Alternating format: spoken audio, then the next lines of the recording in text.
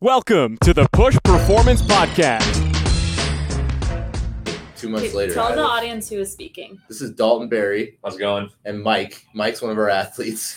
Mike Byrne, baby. Mike Future Byrne. big Mike. Future big leaguer. Future big leaguer. And we have Andrew Amato, Hello. as usual, per usual. And one of our newer coaches, not the newest coach now, but newer coaches, Dalton Hurd. So Dalton squared here today. And Ashton. The butter. Hello. I would like Cool. Andrew to kick things off. Yeah, the butter He hater. said he had something to say about me, so I want to hear what he has to say. Right now. Okay, so he's heavily out on butter. Grass-fed, grass-finished butter. No, He he's thinks- not. No, he is. He says that it is what, quote unquote, heavy-set people eat. And I said, okay, what do you use for your for your fats? Like, what do you cook with? What do you put on? Different things. You see where I'm heading. Oh, I but know. then he rebutted and said that he uses olive oil. I said, okay, so what's the difference between olive oil and butter then? What do you got? The difference is that I would say a large, and you can fact check me on this. I don't know if I'm wrong, but I'm pretty sure I'm right. Pretty sure. I would say a large percentage of Americans overeat butter, which creates that problem. This is not even remotely an issue. And The majority of Americans eat processed foods. I agree with that. But And- this is a butter versus olive oil. Olive I oil? hear what you're saying now. I even butter. It's like a Okay. Are you talking like organic extra virgin olive No, oil? I'm saying you put Because that 10 comes from people in a room, machine. And all of them, if they're all overweight and you look at their diet, olive oil is not going to be a problem. Butter probably will be. Or is it? I think from an outsider's view, I see what you're saying. Do you eat Yeah. steak? Yeah. Okay. Do you put butter on your steak? Absolutely not. Okay. You don't need to, right? Correct. Okay. That's what he's saying. So if you look at back in the day, you eat steak, you eat DJ's gonna go butter, off right now. you eat like organic cows stuff, like milk and butter and all that, right? Okay. So that is more true than machine processed olive oils or what do you call it? Vegetable oils, or those oils that we're eating nowadays are just dog shit for you. What do you got in canola oil?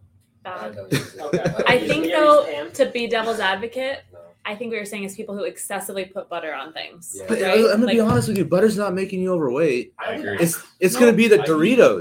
it, No, It's but gonna be people the put butter and stuff. it's gonna be the It's like packaged Diet foods. Coke. It's like Diet Coke. can't- It's gonna be the packaged Right? foods. Diet Coke versus Coca-Cola. Diet Coke is better for you, but 90% of the time, people who are drinking Diet Coke also don't eat well in other No, areas. they don't. So they are also overweight. It's like same idea. This is a silly conversation comparing olive oil to butter. Because both of them are phenomenal. Yeah. I think. That's true. I just wanted to make sure that are you out on butter? Is what you're trying to say? Yeah, I'm out on butter. Holy crap! Wow. There's no difference between. There's like a very small difference. between My olive oil wife and would be going nuts You'll right just now. never catch me putting butter on it. butter. Okay. Same thing as you probably could overdo olive oil. But But do I? I'm just But do what? You didn't ask. No butter on your toast? No butter on my toast. Jelly? I don't really Peanut eat butter? it. Peanut butter. Peanut butter. See, I feel like peanut butter is actually worse Yeah, than peanut regular butter- yeah, actually, grass-fed I'm butter. Seed oils are the worst thing you can possibly eat. Any Yeah. kind of seed oil is absolutely terrible. I do think I like what you're saying with like Olive butter, oil, a seed lot of oil. butters. Peanut butter, seed oil, Olive almond oil's butter. not, Peanut butter It is is. more of a case From study. the- Some seed. Use it for one It thing. is. Olives have seeds. but it's not a It's a seed. seed. It's technically a seed. I've read that olive oil is here, and then like sunflower oil, canola oil, all that is bad. I can see that. I think it's because of the way I'm it's not. processed, I'm not right? dishing. On olive oil right now. But I was cooking my steak today, or my eggs this morning. Literally this morning, my wife goes, "You shouldn't be using that oil. You should be using the grass-fed butter in the refrigerator." I just bought some ghee, Some man. ghee, Tastes ghee so and butter. good. She said ghee. That's what she I said. was Grass-fed just butter or talking to ghee. Trader Joe's. This episode's gonna be called Food Hot Takes. Oh, What man. about coconut oil? It's a seed oil. Pretty okay with that. Coconut? But coconut oil is good. One spoonful of coconut oil a day. The problem that I eat it. I use it. I eat I'm just one saying spoon. it's still not, technically not good for you. Oils like that and olive oils, they have really low heating temperatures. They Yep. tend to trans fats relatively quickly. So Yes. if you go coconut oil holds temp, avocado oil Avocado, holds yeah. temp, and then butter, you're clean sailing. Those three are pretty money. DJ, what do you got on microwaves? Try not to use them Yeah, I know.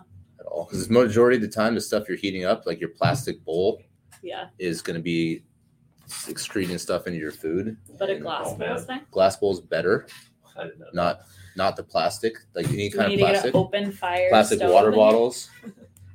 Have you seen those old school stoves, like where you turn it on, you let it warm up, and then like it heats up, and then you take your food out? That's majority what you need. That's what you need. Open flame. Like BPA's, that's what I'm trying to say. BPA's and all the plastics get excreted out times 100 million with the microwaves. It's tough out here trying to be Yeah. alive.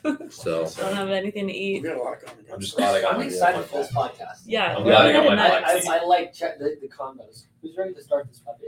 Like seriously. Yeah, we're just like 10 minutes. So the way this started today. Be nice. Okay, I'm gonna tell you right now. Yeah. Dalton Hurd and I were having a conversation about hitting. Okay, talking about how we don't believe we need certain technology. Dalton Berry comes in, sits down. Okay, what we need certain technology for certain things that not what you think we need it for, essentially, right? Okay, we do need it. Okay, Dalton starts asking really good questions to Dalton Berry starts asking really good questions. to Dalton Hurd, we got to figure this one out. B and H. Yeah. So they started talking about hitting stuff, and Dalton is really insecure. Dalton Berry is really insecure Just say about Barry. about Just about say Barry and Hurd. Barry was really insecure about Hurd disagreeing with him. I don't think insecure is the right word. No, you were. I heavily disagree, especially from the way that I train, and especially the way that I think technology has like revolutionized baseball, and the way that athletes have been able to like put something into quantifiable data and see it in front of your eyes rather than kind of guessing. I think that having a HitTrax or a TrackMan, it's pretty invaluable when it comes to getting back some of the feedback that we're looking for. Bro, when it comes from we agree with that 100%. We're not. when you guys say like HitTrax isn't a necessity, I find that like kind of like I don't know how much I agree or disagree with that, simply because I feel like to our naked eye it might like, oh, you really squared that ball up, and then we look back at HitTrax and it was like, okay, well, Okay, we can't really look at exit velo, launch angle, we can't really figure all that stuff out. HitTrax versus TrackMan. That's what we were talking about. Right. Mhm. Right. TrackMan's more viable for us because we can see the spin of the baseball off the bat, just like we do Mhm. on the mound. We're huge into data. You guys, the listeners already know that. You guys already know that's all we live by. That's all we do. But what Dalton Hurd and I were saying is that the TrackMan is a better tool because kids aren't just going to try and get up there and hit home runs and do all that, have bad movements. But what's most important is seeing that ball spin off the bat, the ball flight off the bat, right? Yes, having measurable things that you can track over time that are achieved based on what you're teaching outside of that tool. So whatever you're teaching outside of the TrackMan Uh-huh. should improve the numbers Sure. that show up on TrackMan. Agreed. You shouldn't be chasing exit velos. You shouldn't be chasing certain spins. It should happen as a result of being coached well on the swing. Quality movement. Right, quality movement. But isn't having a HitTrax or even a TrackMan just like reinforcing, like by seeing, okay, I made these adjustments over the last however many weeks. We all know like athletes love to see, and our trainers love to see, like, okay, something quantifiable that they can show either themselves or be their parents or whatever their coaches, like, hey, I've gotten better based off of this. It's able to put it down, and for sure, like, not only I feel like my movements have gotten better, I can now see and I am able to tell that my movements are correlating into being a better baseball player, which we know hit the ball far, hit it in the air, and hit it, exit velo. Pretty much that's it. Like hit it hard, hit it far. That's Yes. those are the two things. So like those are the things that you want to measure, right? Mhm. Those are the things that, yes, I think we would all agree. It's good to look back on some of those numbers and make sure they're improving. Yeah. But that piece of technology itself isn't necessarily what the athlete needs to be looking at every day. Okay. That's not what we're chasing. Like a HitTrax machine, oftentimes like you're getting really bad feedback from it since it doesn't take into account a lot of spin. Okay. You start to chase, hitting the ball out in certain parks just based off of this video game that you're playing rather than actually improving your swing. And you can cut some corners in that context and end up doing things that actually harm you. So are you like, would it be fair to say that you guys both think that a TrackMan for hitting, not for pitching, is better and or more reliable than having a HitTrax? Are you saying neither one of them is a worth it thing to have?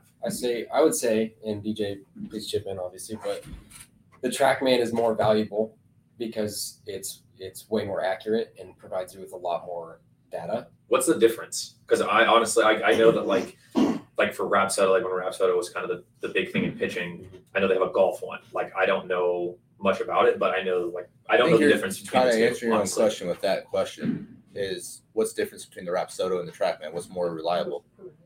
Well, but I can tell you right now the reason for that is the observed versus inferred movement. So like a Rapsodo is more of like an inferred movement. It only picks up the first 40 odd some feet.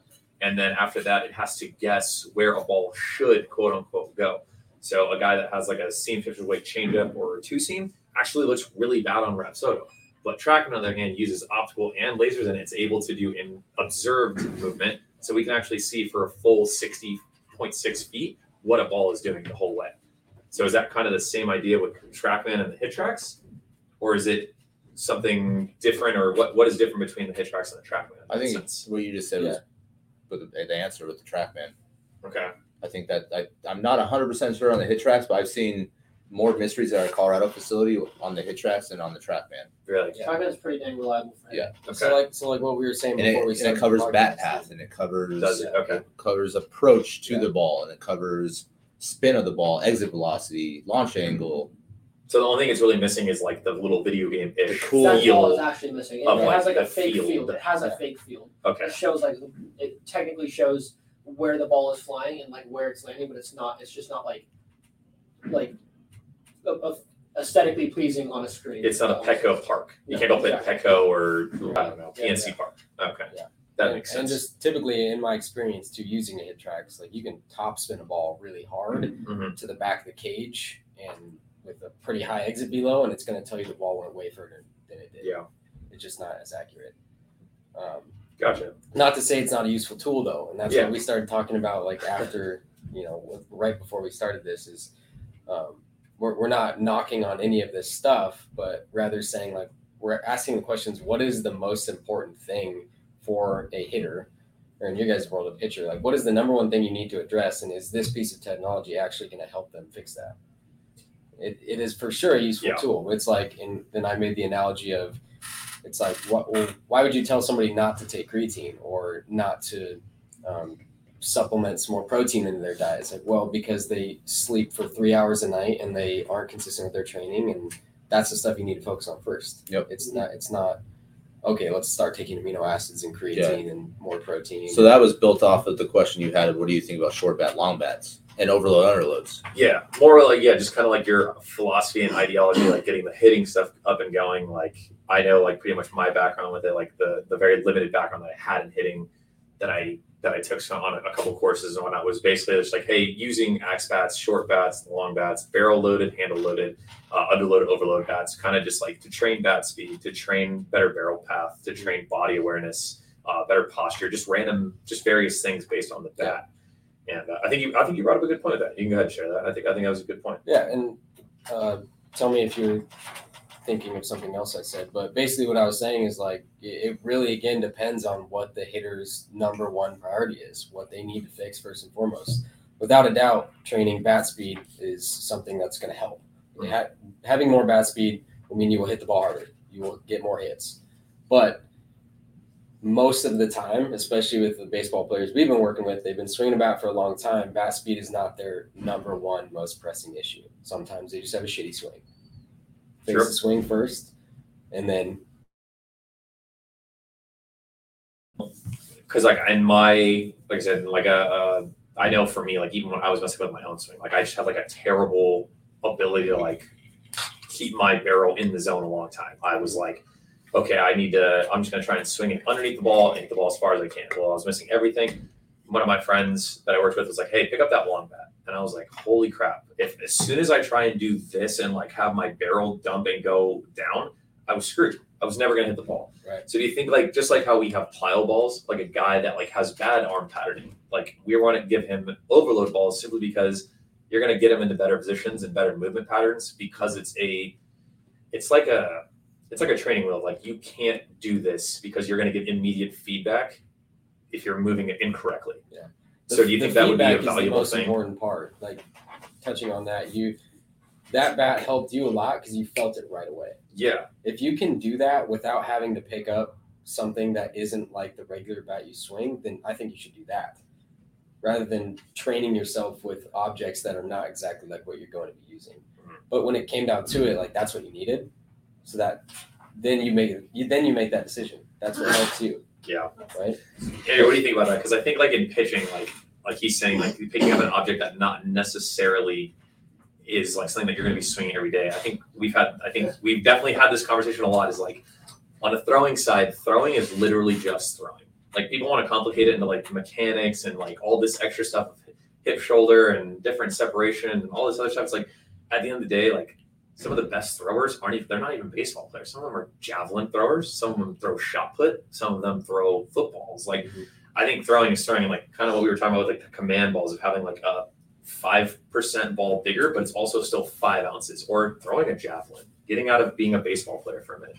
I think it's all skill based because it's like I think first couple things. First of all, it depends on the athlete and their goals, right? If he's let's say he's 23 years old and he throws 84, right? There's no point in the world to go and focus on command at all, right? So like obviously hammering stuff that's going to make him throw harder, becoming a really, really, really good thrower, then that should be the goal. And like I think, in my opinion, and I think Dalton probably relates with it, is that to become a really good thrower, you shouldn't, like, it obviously makes sense to, like, if you want to be really good at pitching and commanding baseballs, like, you probably should be throwing a 5-ounce baseball nonstop off of the mound, right? And, like, that's usually what we do in the off season, right? Like, when we get closer to spring trainings, like, on guys' recovery days, like, they'll throw off the mound. But if this guy, for example, is 23, throws 84, right? He should become a really, really, really good thrower. And, like, I think, generally speaking, You're talking about Dalton right now? I actually hit 86.9. My issue is the fact that my issue is the fact that I physically cannot barbell back squat above 205. And that is a problem. But becoming really, really good at throwing and giving yourself a lot of different variability in your throwing, right? Like some days, like I've kind of done it with you a little bit. Is like there have been days where I've told him to, like, we've gone out and just thrown blue balls for long toss, right? A blue ball is a pound ball, but like you start to self-organize a little bit better when there's so much variation in your throwing. Another side note is like there are on a lot of guys' recovery days, especially if we start picking up trends in like their weighted ball mound velos or their pull down sessions, whatever the case may be, and like there's like certain trends that you'll start to notice, or like we started to notice, is like we have an idea of where on certain recovery days that you will literally pick up this bucket of objects that we have that have clubs in them and wiffle balls and all sorts of things, and you'll go out and you'll just kind of huck them. You'll just huck them. You'll do single leg throws, you'll do like kneeling throws, you'll do torso throws, just becoming really, really good at throwing. And like it's actually like worked pretty dang well for Cooper Coons. Cooper Coons is honestly the best. I saw him do that today, and everyone's like, "Dude, why is that guy just throwing the bucket?" And I'm like, "He's like, the guy threw a 1-ounce wiffle ball." It's like, It's literally just because if he gets a baseball in his hands, he moves like crap. He just, and he'll even say that. And so I think like back to like the point on hitting though is like, okay, if mechanics are the biggest downfall to someone's performance, and it's not, let's say the first step isn't just like crushing exit velo, crushing bat speed, then then swinging the bat that you are going to be using on a daily basis may be the key, right? But I think if I bring it back to pitching, right, if that pitcher's goal at that point in time is to have really, really good stuff and be super, super commandy with the baseball, they should probably throw a baseball more often than not. I think it turns into a heavily based skill movement. It's a skill movement based off of pitch shapes or trying to throw stuff really, really hard. And then that's when you start blending the gap between the two. What's interesting about this is I think it all comes back to the very first thing that you said. It just depends on the athlete. And not even the rest of the sentence. It depends on the athlete. So, I mean, I'm not going back to what you said just a second ago. If exit velo is not the number one priority and the swing is, and we're going to swing something as game-like as possible to clean up their barrel path as much as they can, most of the time it's going to be their actual bat in their hands, and we're going to be working with that. But sometimes throw a curveball in there.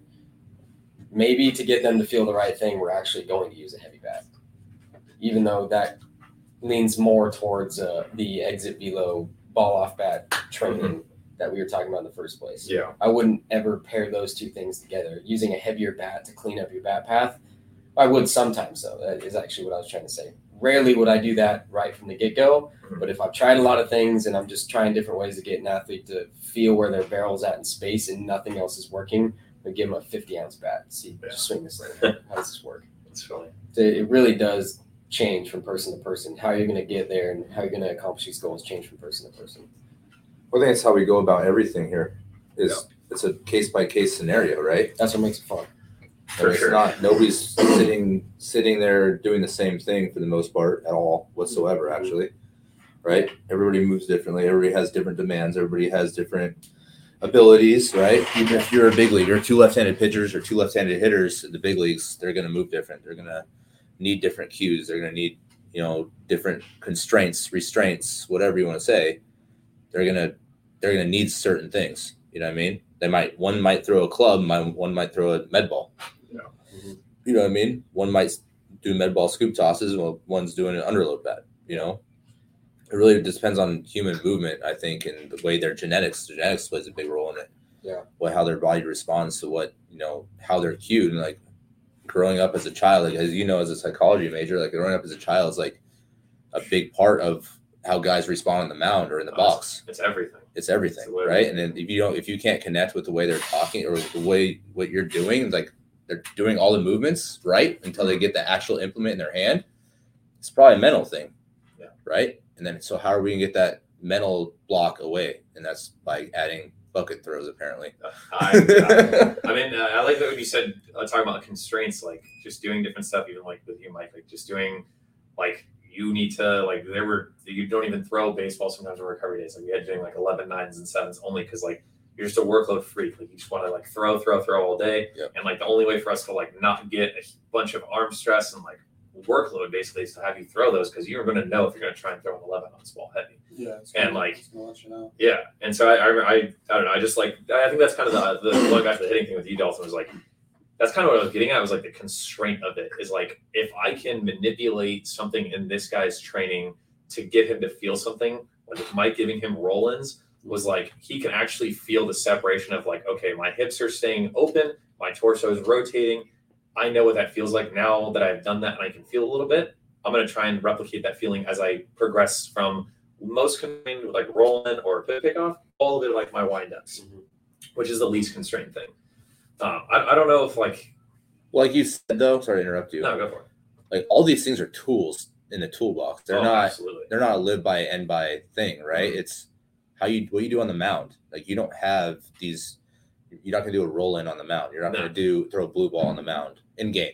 You know what I mean? Yeah. So these are just tools to get them to be a better in-game player. That's all that matters. And then some of the issues that we've seen or other people have seen is like everybody falls in love with the practice part of it, right? They forget there's an actual competition that you have to go out and you have to actually throw the piss out of the ball and compete against a hitter or barrel a ball up against a pitcher.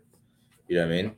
Yeah. A lot of people fall in love with that practice aspect and they don't fucking give a shit about the game aspect. Yeah. And then when they get to the mound, there goes their command, right?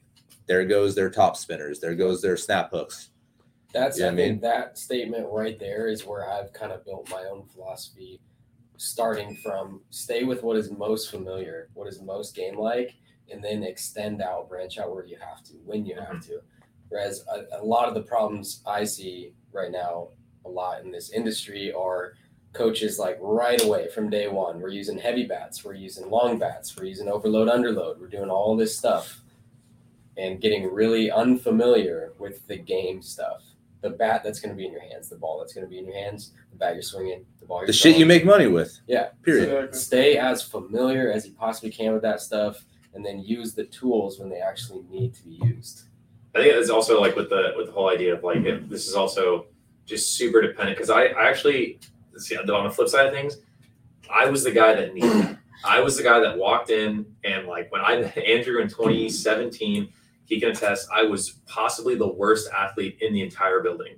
And I might still be, and that's why I'm still working with Andrew. That's why I'm excited to work with you guys. But just constantly, I was always like, I just threw baseballs. There was no variability to that. And it was just like the fact that I was just like, I need everything and anything to get away from the things that I had done. And Same I thing on the didn't even, swing side, though. Yeah, exactly. more- So I you feel like take if more you shitty have an swings. athlete that is like this guy, like you're just a bad hitter. I was a bad pitcher. I was a bad thrower.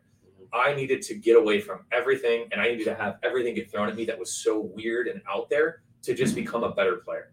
And it was almost from like day one. I was like, dude, I remember throwing weighted balls for the first time. I was like, my elbow feels like it's going to explode because I physically was a bad thrower. I had to organize over time. Yeah. Were you strong? Were you strong before you started? I was. If you can believe it, DJ, I was weaker back then than I am now. I know. Well, you're younger, so you have a little bit of man strength right now. Like you're getting there. I'm getting there. I'm not gonna lie. It was actually getting better yesterday. We've been doing a program. Me, Andrew, and Braden. We've been feeling a lot better. It's not good. It's definitely not good, but it's getting better. I think my first day training in a gym was 2016. They physically told me I was not allowed to bench press because I had a trainer that told me bench press was bad for my shoulders. As everyone says, pitching for pitchers, bench press is bad. It's bad for the shoulders, bad for the elbows. Let's not do it. They told me for my test day that I was not allowed to bench press 95 pounds with the barbell. And I was like embarrassed. And I couldn't even do like my testing weight for my weight on a deadlift. They were like, you're moving it so slow, it's not worth getting your numbers for this. Do you remember those days of like going in there with the, what was it called? A Tendo machine? Yeah. And I was just like, I was like, holy shit, am I that weak? And they're like, you have the strength of a middle schooler and you're in high school going into JUCO. I was like, why? How hard were you throwing? I was 77 miles an hour. And over the course of 2 years of training, a whole gap year for 10 months, and absolutely just trying absurd things that like, I still this day, like I crack up about that I did. And I'm like, holy crap, I can't believe I'm alive. It was all well worth it to walk away and be like, being in game, I hit 92 and like leaving and being 88. And I was like, wow, I can actually play college baseball. I'm very excited. One of those things that like, we have to be really careful as coaches to not let our own personal experiences become how we teach. Like that, there's a whole spectrum of people. Like you just said, you were the guy that needed all that stuff. Yeah. I know guys that won't even look at the technology and they're so old school, swing down on the ball and all that stuff. And they're big leaguers. Yeah. And you would never try and teach them anything else. And then at the same time, like, you have someone like me who's more in the middle. I got by for a really long time because I was really strong and fast. I was a good athlete. And then later in my career, I used some tools and it helped me a little more. But just a whole spectrum of people. For sure. We just have to make sure we coach each of them accordingly. And that's something that gets figured out over time. We just have to be really careful not to throw on our own agenda, throw what worked for us at these kids, athletes. Or have that mentality. Like, right is he calling me dogma? Am I just all in on the dogma? Is that what he said? I'm all in on the dogma. You need to be anti-dogma. You're right, though. I think two good ends of the spectrum are like him and like Liam O'Brien. Liam O'Brien. Him as in Mike. As in Mike. Nobody can see on this. Mike and Liam O'Brien. Okay. But like Mike is just piss strong. I hate floating this guy's blood. Oh, look at this smile. If you people could see the smile on this man's face. Super right strong, pretty dang mobile, relatively mobile. Yeah. But like checks the boxes. Like if we're looking at like actually the boxes, like he checks them, right? So like for you, we probably should get a little weird because like we've kind of tried a lot of stuff and it's working. But like we're doing the volume thing now and like I actually think that's his issue. I told Dalton Hurd that Mike's issue is volume. Yeah, and if we look at, but here's the other end of the spectrum. Well, I want to get better, coach. I don't think that it's a volume thing. The coaches. You were hold on. This guy. I know. Hybrid B-Deck, I know. Threw about 18 total balls. Threw the hardest gray ball he's thrown in here on a probably ever 80% day. Yeah. It was bizarre. So moral story is Friday should be okay. Hold on. So Friday or on Monday, there was a lot of throwing that went into the pre-velo for that day. Yes. That was a little too much. Yes. I agree with that. Yes. But the week's workload, I think that I'm not overdoing it. Okay. To be honest. Sure. Well, we'll see this week. Spike it on Friday. Let's see what happens. Okay. There's one end. Second end of the spectrum is Liam O'Brien. He is not strong. Very just not strong. Like generally strong for like his age, but like not like he's never trained in a weight room. And he did like the most basic sort of program you can kind of do. He pressed He pressed, squatted, did variations of squats. Eric did a good job with him. Eric did a really good job. Yeah. Super basic movements for about 4 to 8 weeks, and he gained like 5 ticks. He got up to like 95, right? Like that's the two ends. Like you can go super basic, and it's probably going to work. You just have to know the athlete. It's completely dependent on training age, a million things. That's why Genetic ability. Genetic ability is a huge one, right? And obviously we can't figure that out on our own, but like. Butter kind of- or olive oil. Butter. Butter, Yeah, Butter. eat their steaks, eat McDonald's. That's what it is. I feel like how much you've been exposed to stuff too. Yeah, Do you feel like how long, like, Training age. That's what I mean. so not like your literal age, but like No, how like long how you've long been you've exposed to trained a and, like, training things like stimulus? You never heard the concept training age? I just didn't hear him. I thought he meant literal age because Mike is old. Now I'm really off. Okay. Training age. Sorry. Yeah. I'm gonna My keep birthday's jabbing coming it. up too. It sucks. Oh man, what are you gonna be like 23, right? I'm gonna be 35 in November. got a couple kids, got a dog. Damn. And I feel in 2 months I'm gonna turn 25, and I told my parents I'm gonna be a quarter of a century. Stop it. I feel so old. Stop it right now. You're so dumb. I think sometimes that I'm old, but I come in here and it reminds me that I'm young again, honestly. Because like I don't feel old when I'm training or playing or doing anything baseball related or just kind of That's kinda coming in true. here and just having a good time with everyone. Like Yeah. just being able to, you could kind of come in here and make the argument that you get to be a kid again. Well, I mean, Sean Doolittle, Yeah. Yeah. period. Yeah. Like, there it is. Yeah.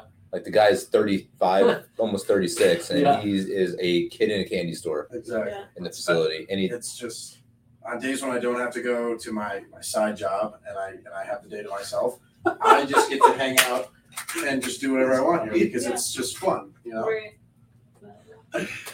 That is the best thing in the world. But I swear to God, like if the world were to end, like Mike Byrne would still say, "Damn, I gotta get to my hobby. Get to my hobby of being a server." I love that. This is the best. No, this is my hobby, sadly, because I'm not getting paid to do it just yet. Not yet. Sal maybe Not did yet. that. This is the best. That's just like the best like mindset thing with you though. It's so funny because like I always used to be like, "Damn, I really hope I play." You walk around, you're like, I don't hope anymore. What do you mean? It's not about if, it's when. Yeah. It's your. You're kind of psychotic, but I love it. I love that you're like so bought in on yourself on that sense. It's sick. On a good day throwing, I'm a baseball player and I have this little thing that I make money on the side as a server, and on a bad day throwing, I am a waiter with a hobby. Later, an aspiring thrower. Yes. So, moral of the story: all the tools are useful, but often misused or used at the wrong time. It's like you can't use a screwdriver Or when you need border- to hammer a nail. or borderline being replaced with game like feels. Exactly. And then probably the most important thing is that butter sucks. That's not true. Yeah. Let's take a vote right now. I'm on butter. You're off butter. I'm on. I go olive oil more than butter, but I'm not out on butter. You know what I mean? I don't ever use. I don't put butter on my steak. I'm just saying, like, unsalted versus but I like butter, but I from just what I don't learned- really use it. Butter is a tool that is often misused. Yeah. Oh, yeah, you're I- right. No, you know what is? Wow, this is good. This guys. also That was gets good. Shopping for higher processed foods is a tool that's misused. Can we just talk about the fact, because I just went to like Trader Joe's the other day and like I'm looking at like I remember going in San Diego like I got ghee the other day. It was like $7.99 for a jar that's like no bigger than my hand. Yeah. And I was like, holy shit! Now why is it so expensive? But I can go get the unsalted BS for $2.99 for a hog of butter, baby. I was like, damn, it makes a big Don't even get me difference. why. Yeah. I And then will you go probably political ate the on that, whole and thing you don't because want you to had hear it. No, I went ghee, and like this has been getting better. I'm not gonna lie. Don't ignore the Homeboy gets a raise already and buys ghee. Yeah, see, like, Mark, if you're listening, I need my duck fat. I can't live off of canola oil anymore. Like, PUFAs are ruining my digestive tract. All right, let's talk about who you fuckers are now. You want to kick it off, Dalton? Yeah, Dalton Hurd. You seem Dalton way more Hurd. interesting. Wow, me? Interesting. Yeah. My name is Dalton Hurd. I am from Bend, Oregon. I just moved down here. How long has it been? Like a month? Yep. About a Yeah. month ago. Already I- hates his job. This is He's just got to deal with me every day. That's why. Michael was actually my first in-house athlete, and Yeah. I told DJ right then and there, if things don't change, I'm out of here. They haven't changed. Yeah, I think So this is my kind of two worse. weeks No, I went to Seattle U straight out of high school, played baseball there, studied exercise science, drafted by the Cubs in 18, played with them for a few years, then immediately went back home to the gym that I trained at as a player, got a job there. Shout out to Boss Sports Performance in Bend. Those guys are awesome. Kevin Boss, one of my biggest role models, like family to me. Kind of empowered me to keep on this trail or on this road and continue what I'm doing in strength and conditioning, which I think ultimately I decided that's kind of backhanded to what we were going over earlier, especially talking about how people fall in love with the training side of things and the practice side. They forget about the game side. I realized that I was in love with the practice side of things, the training side of things, and that was my passion. So I stayed in this field, and now I'm doing strength and conditioning and hitting too. That's me. I shop at Trader Joe's almost exclusively, and I hate butter. I hate butter. Yeah. Black coffee though. Black coffee All only. right, I can get behind. Dalton's diet and mine are very similar. Mine he eats a lot of greens and doesn't eat butter. I don't know what he eats. I just want to look like that. Genetics. Genetically, did I just get screwed? Bro, I kind of got screwed. I will put it up. Look, test. She can vouch for me. That was not. These supposed to two be can on the vouch for me. podcast, I have bro. probably the most clean diet in the entire world, and I don't look like Dalton. That has got to be the most Yeah. frustrating thing in the world. That might piss me off more than the guy that can roll out of bed, rip 2 green balls at 50, and then throw a baseball You're just skinny. 95. Dalton can eat olive oil, no butter, and just like I just saw this guy eat a salad with no protein on it, and he looks like somebody chiseled him. From No, that's the problem. That's Everyone's different. you eat meat, you eat butter, you eat veggies, you eat fucking olive oil. Period. I do. I feel like That's I it. feel like I do a damn good job. I don't know why I don't look like anybody else. He's also You know who you do look like? I look like yourself. so. You should be proud of that. Yeah, come on. It's tough. Don't compare. You look like you don't work out. Yeah. I've been working my ass off, EJ. Did you see me walking yesterday? My calves have been. This guy banged. I'm doing it right now. Last Friday, this dude only did just the deadlifts. I was there for the entire workout, and then he banged the rest of the workout. You know what? He looks Went way home. better than you. Yeah, he does. He got lucky. He's genetically. You just answered I don't your own know. question. Something has to be there. Hey, I love you, man. I'm just giving you shit. I'm just offy today, so. name, by the way. What's your name? Who are you? Oh, name? Okay. Who are you? Dalton Berry, throwing trainer at Push now. Been here for how long? I've been here since May, so what is that, about 2.5 months, give or take some change. Man, long, not as cool as as Dalton Hurd, other Dalton, not near as cool, not drafted. Played at junior college in San Diego. It's a long gap year, kind of to bet on myself, see if I can get better. Learned a lot from my friends that I lived with. That kind of changed my life of being not only a better athlete, but a better person. Played college baseball at Holy Names University. Got my year cut short with COVID, where I got to play against our lovely director, Andrew Amato. Loved meeting him. Met him first time in Driveline in 2017. But yeah, then, I was, training at Driveline, had Tommy John surgery when I was training a little bit, popped my elbow, and kind of just was like, hey, let's give it one last ride, and was coming back and, saw that Push was looking for an intern, and I was like, all right, well, I'm going to go see my buddy Andrew, because I know he was living with a friend of mine, Connor Rooney, and I was like, what's up? And he was like, dude, we'd love to have you full time. I was like, all right, let's do that. So It's not really how it went. it was more Dylan Rowe and Andrew. Convincing DJ is still a thing every day, But yeah, every day it's like, dude, do you actually know what you're doing? It's like, I'm a really good liar. I was able to pull this off You gotta quite pull it well. off. Give yourself some credit. You did a This bunch kid- of Ashton's a guy. G. Ashton's a G. anyone Because the other coming in day, to push this guy is smart. Yeah, he's smart. He knows what he's doing. He's not giving himself credit. from San Diego, yeah, just moved to Arizona though, so I'm new to Arizona. I love it out here. Moved out here with the girlfriend and excited to hopefully. What's your favorite food? Ooh, yeah, butter. Just a block of butter.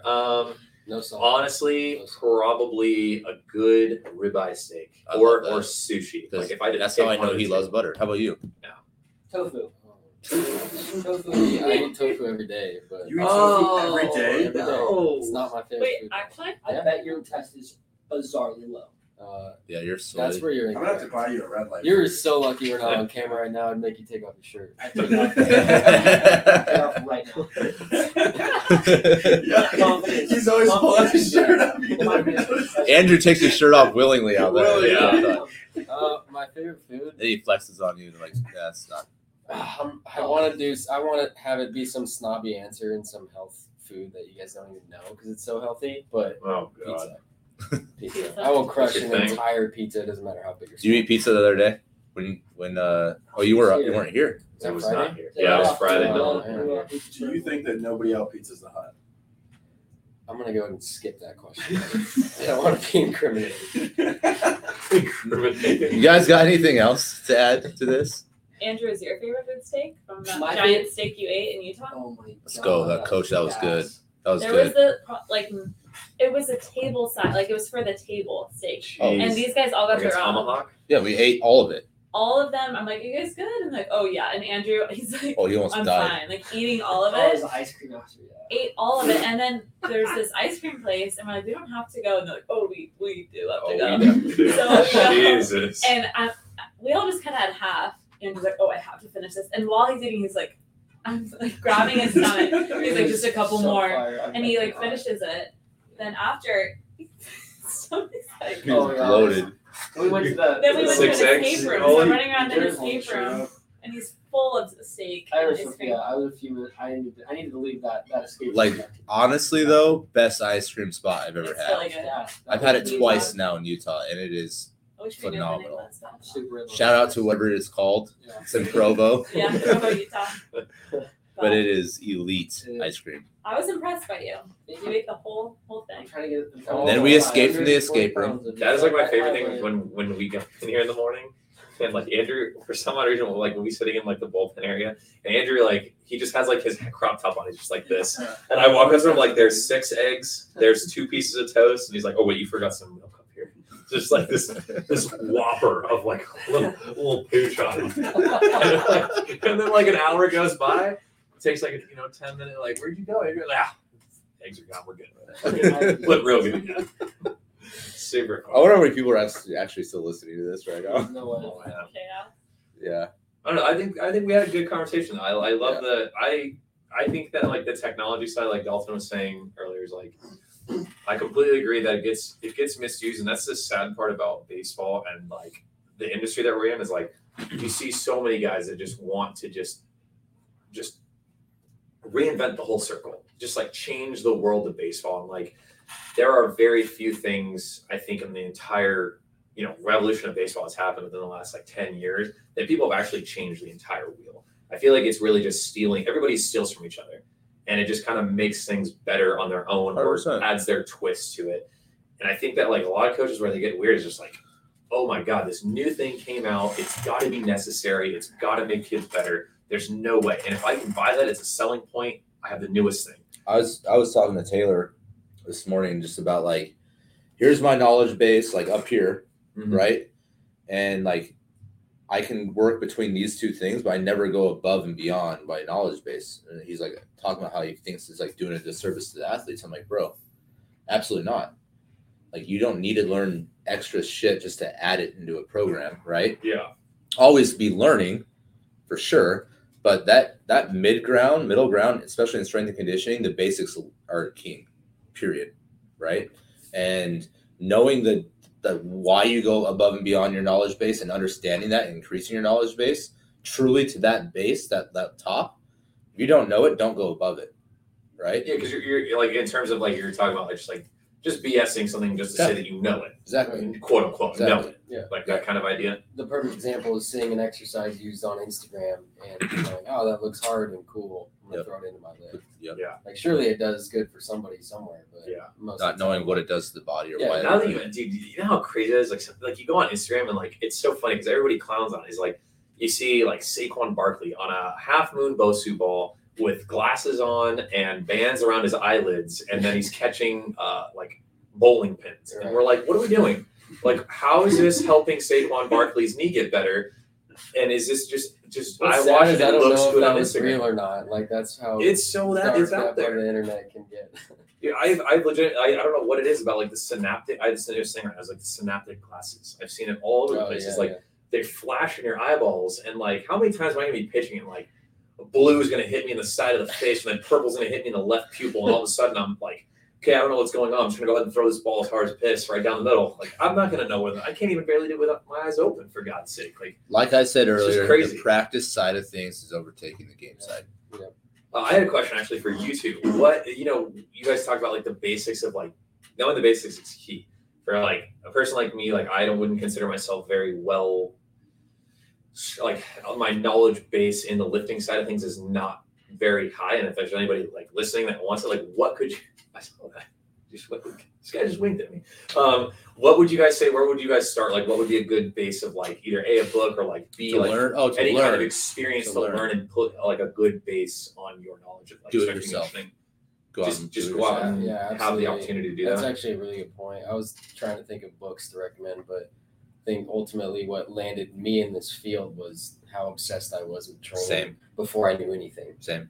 Just doing things and What trying works, what new didn't work, concepts. how your body feels is king, right? Yeah, and That tells you everything. then by nature you hang out with other people that do the same thing. Then you learn from them and you network, and then you get to learn from people that are way better than you, and that's far more valuable than any book I've read. I mean, Andrew, for example, like he had his strength base coming in here, but like now it's like expedited. Jesus, sorry, expedited that, right? Like just being in here and like opening your mind, like having an open mind to everything. Like, hey, like why am I looking at gait if I'm a fucking pitching coach, right? Well, now he knows why we're looking at gait and how to apply it to the mound, and just being like your network's your net worth in this industry, period. And it's going out, doing it yourself, asking questions to fellow coaches, and building a network outside of here that you can ask questions to. Like good friends with college strength coaches or pro strength coaches or other private facilities where we could all just bounce ideas off each other and make the athlete better, let alone ourselves. Man, that'd be cool. Like, is there a thing for like strength and conditioning? I know for like pitching, you have the ABCA. Like, that's like the biggest convention of like bouncing new there's all ideas. kinds There's of all- stuff. for there's strength all and stuff, conditioning, yeah. but there's not one like method. Like everybody goes to the ABCA. I mean, Sornex has a big one. Yeah. A lot of Perform things that Better the has a bigger NSCA one. does. NSCA, yeah. There's all kinds of. But as far as books go, like if you don't know it, if you don't feel it, and you don't know what you're doing out there, like first of all, learn anatomy, learn physiology, learn why certain things are doing the certain ways they're doing on the mound, and then try and fix it in the weight room. That's where I've gotten that's essentially how I built the business. Like, all right, I needed this backside hip extension, this dog shit. So how am I going to do that? And that was me going fuck around with it myself in the weight room. I could read all the books I want, but if I don't know how it truly feels for the athlete, it's not going to do them any kind of good. Yeah. Self-exploration is key. Which kind of might be taking this off topic a little bit, but this circles back to one of my favorite tools for coaching, which is getting your athlete to understand this and teach themselves through this method. The first thing I would like to do with somebody in the weight room or with a bat is to get them to ask the right questions, to empower them to think in certain ways, to get them to experience and learn things themselves rather than having everything be taught to them. Like if you can get somebody to ask the right questions and get them to conceptualize what is happening in their swing without you telling them, that's ultimately what's going to make the most room for development for them. Being your own mini personal coach, basically. Like you can tell somebody to do whatever. At the end of the day, if they can't understand that themselves and then ask questions to get even better, it's going to be really hard to progress. That's a really good question because I asked that same question to somebody and they told me to read Super Training by Mel Siff. And it's like a textbook like that. You read that textbook? It's like, I'll bring it. It's like that thick and it's the most in-depth textbook you'll ever read in your life. And it's the first textbook I read in strength and conditioning. I didn't have a clue what was going on. I was like, this guy lied to me. Like, this means nothing to me. It's kind of just like a huge salad. You're like, dude, where at the salad bar? Like, where do I'm I just going to start? cover my bases with this and like Exactly. make sure I don't miss anything. Yeah. Read this. And to the point, like as a coach too, it's more so like development stuff, right? It's like human development and human motor skills and psychology and stuff like that. That's more important as a strength coach, in my opinion, than it is like knowing I can teach you how to program. We'll work off this force velocity curve. It's not that hard. Mhm. Like, it's so easy to pair what you guys do on the throw side compared to what we do on the strength side. That's the biggest key, as long as we're working together. But if you can't connect with the athlete and you don't have the self-development side of things, that's where, that's not where you're not going to go anywhere. Yeah. Have you noticed that, like, since starting, like, certain athletes, like, in the beginning, they just, like, yeah, okay, like, cool, you're new. Like, I'm not really going to ask you any questions. I'm just going to be like, you're here. And if I really need something and you're the only guy here, like, maybe I'll ask you. Mhm. Have you noticed that, like, now that you've been here for a month, like, athletes are like, oh, I actually, like, I want to It's listen. a little to this different guy. on our side, I feel like. Yeah, it is. But it has its similarities too. Yeah. Especially me, someone who's just a quieter guy and has a RBF, as you guys would say. Oh, yeah, baby. The rest of That's- the You and Taylor both, bro. Yeah, no, it starts out with like you're more so just assisting with like physically with things like, here, toss this med ball to me, or Yeah. can you hold this for me, and then eventually they start to pick at your brain a little bit more and trust you a little bit more. But definitely, like, being a new guy in any field, that's going to happen at first. And I feel like on the pitching side of things, though, more heavily, just like, what do you know? What do you? Yeah. Just wait till this offseason. It's going to be worse. The psychological, like, We already told you that Yeah. today. Yeah, I'm like, I cannot wait to kinda see like- Stephen Oker interact with you. He will call you ugly 300 times. See, like, it's very interesting because I feel like once I get to that point with you, I just refer back to Mike. Like, the first time that I'm like, this guy's a douche. I don't like him. I don't know what his problem is, but like, look at that. I think he just have a mustache and like wear a headband everywhere and act like he's huge. F that guy. I don't You wear a care about headband to serve? Yes, I do. I'm a 5-star dining fine dining Awesome. restaurant. No, under that headband, there's a beauty of a fade waiting to pop out. But it's just weird. Like, as soon as I buy into it and I feel comfortable with you on that sense, and I get to know, like you said, psychology side of me is like, I don't know what you're going through on that day. I don't know how you are as a person. Like DJ, you were saying earlier, it's just like how you were like treated when you grew up, like things like that, your interactions with your parents, family, friends, like things that shaped you to kind of get here, like all play a part in how you have like that very first interaction with somebody. All right, done. Good podcast. Good podcast. All right. Bye. Hope you listen today.